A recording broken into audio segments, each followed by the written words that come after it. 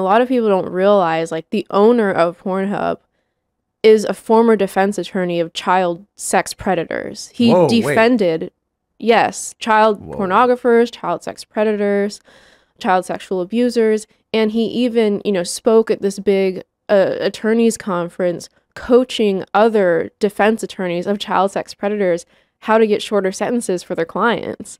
I mean, this was his life. This was how he was known. He was looked at as one of the top defense attorneys for this type of subject matter, and now he owns Pornhub. Do you guys consider yourselves conservative or right-wing? Yeah, I'm conservative. Definitely. And I wonder, like, is that a motivating factor for why it's like we need to figure out what's going on with the porn industry? I think it's part of it. Yeah. I think a large part was I just saw nobody else going after it.